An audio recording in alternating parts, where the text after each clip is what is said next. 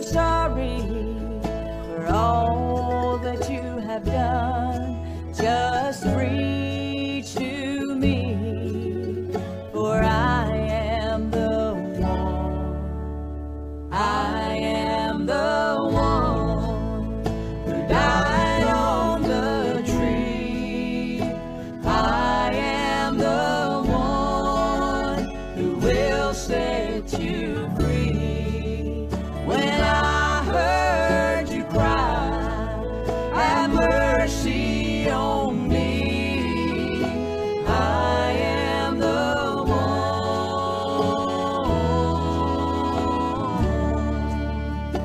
I am the one. Well, good Wednesday morning and welcome to the Bethel Baptist Bible Devotion Time.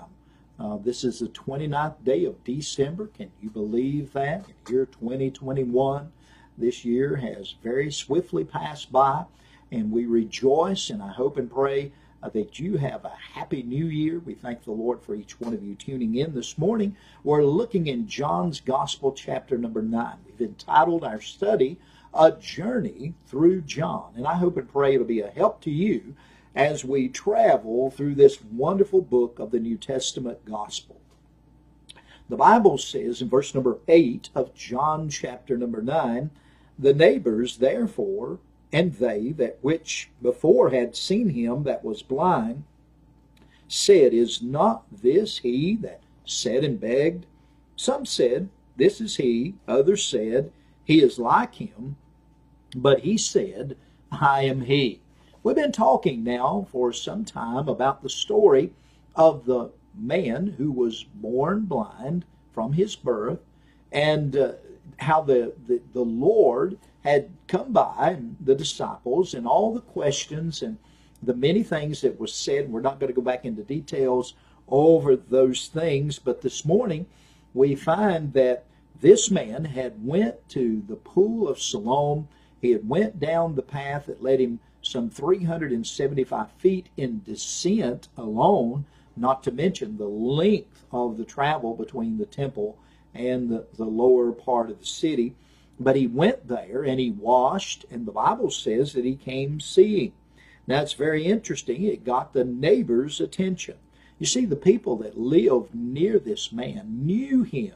They knew who he was. One of the things that I want to say, a blind person has a certain kind of countenance, and I don't mean any disrespect to anyone that is blind. Their countenance, their face is different because their eyes cannot see and do not see.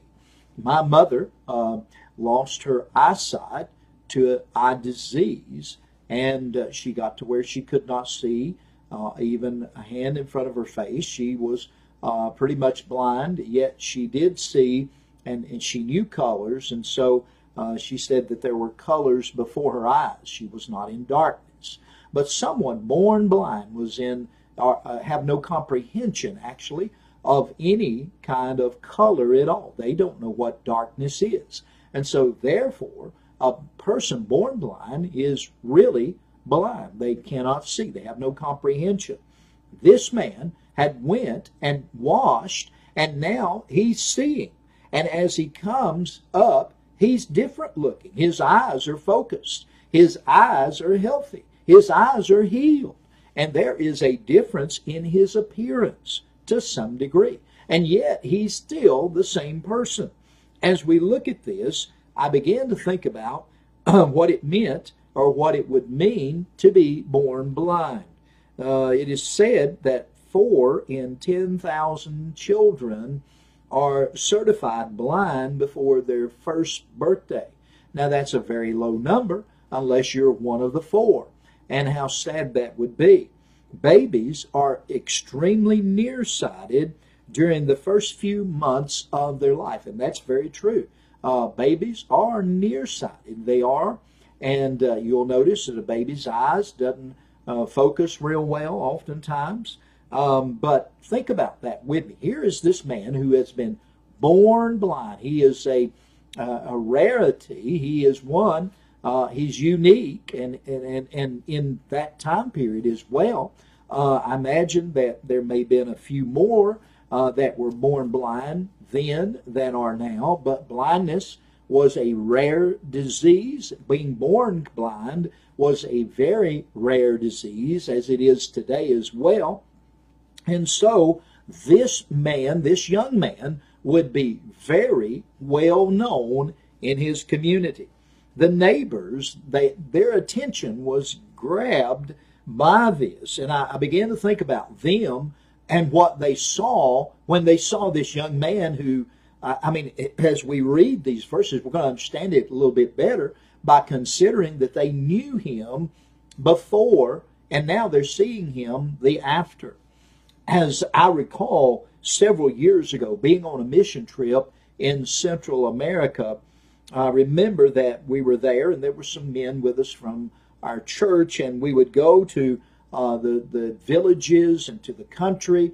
We were preaching several different places, and we went visiting one time, and I do remember going knocking doors, and we often would take and we would buy a bag of candy or 2 bags of candy or however many bags of candy that we could carry to be a blessing to the children. My heart goes out to children that just don't have anything. And these kids didn't have anything.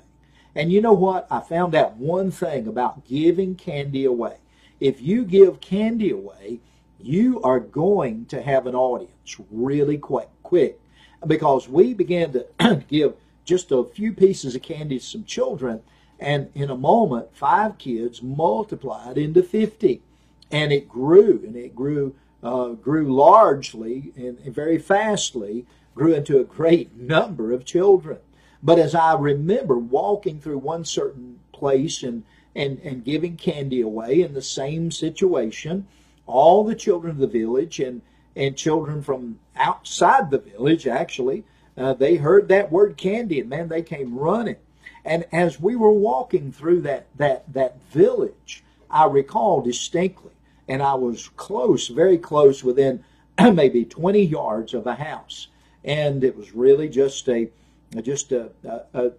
almost like a lean-to put together. It was very poor conditions, and all of a sudden the door burst open, and out came running this child, and he had his hands out in front of him, and he was totally blind.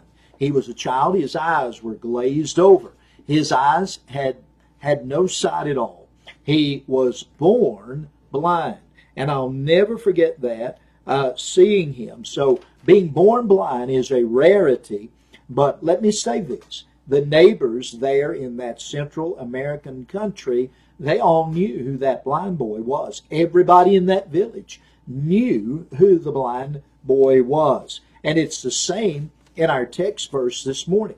Everyone knew who he was. Maybe they didn't know him by name, but they knew him because they had seen him, and they had seen him there at the temple.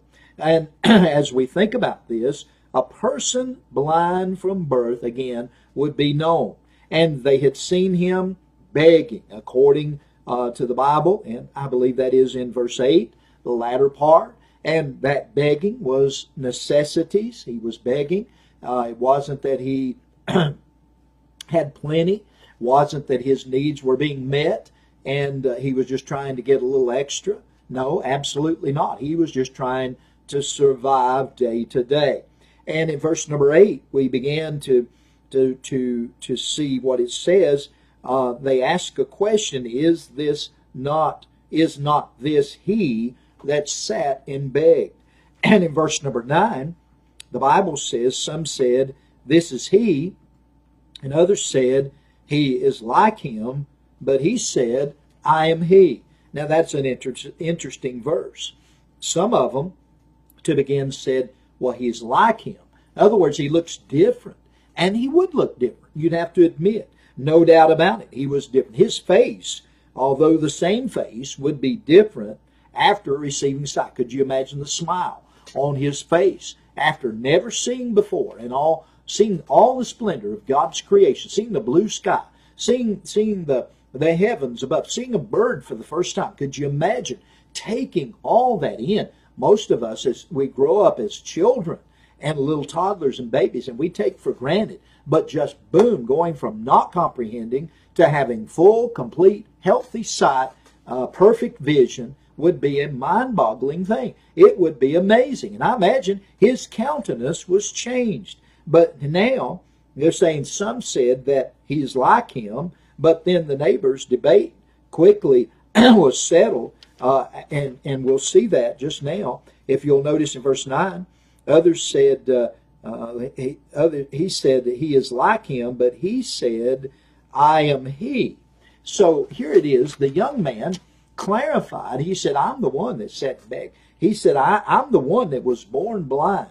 He confessed it. He said, I'm the one that was begging, but I'm also the one that was blessed. You see, he says, I'm not a blind beggar anymore. I'm not blind. I'm not a beggar.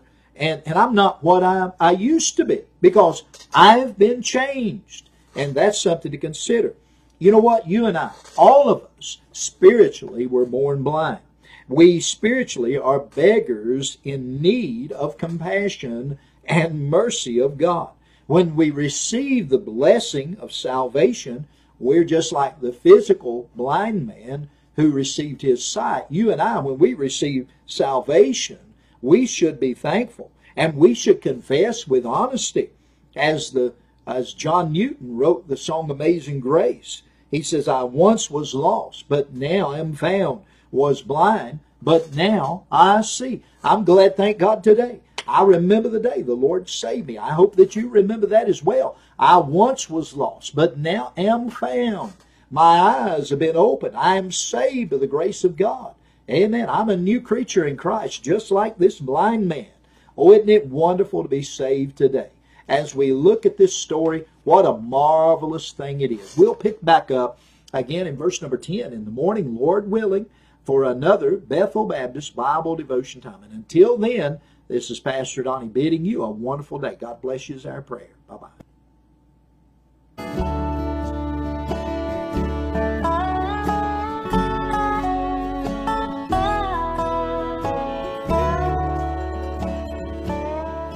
I was lost in darkness when I began to pray.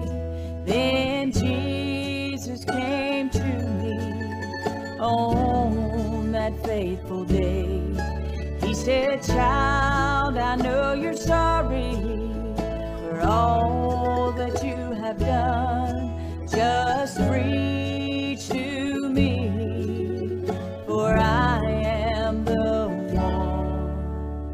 I am the one who died on the tree. I am the one who will set you free. When I heard you cry, have mercy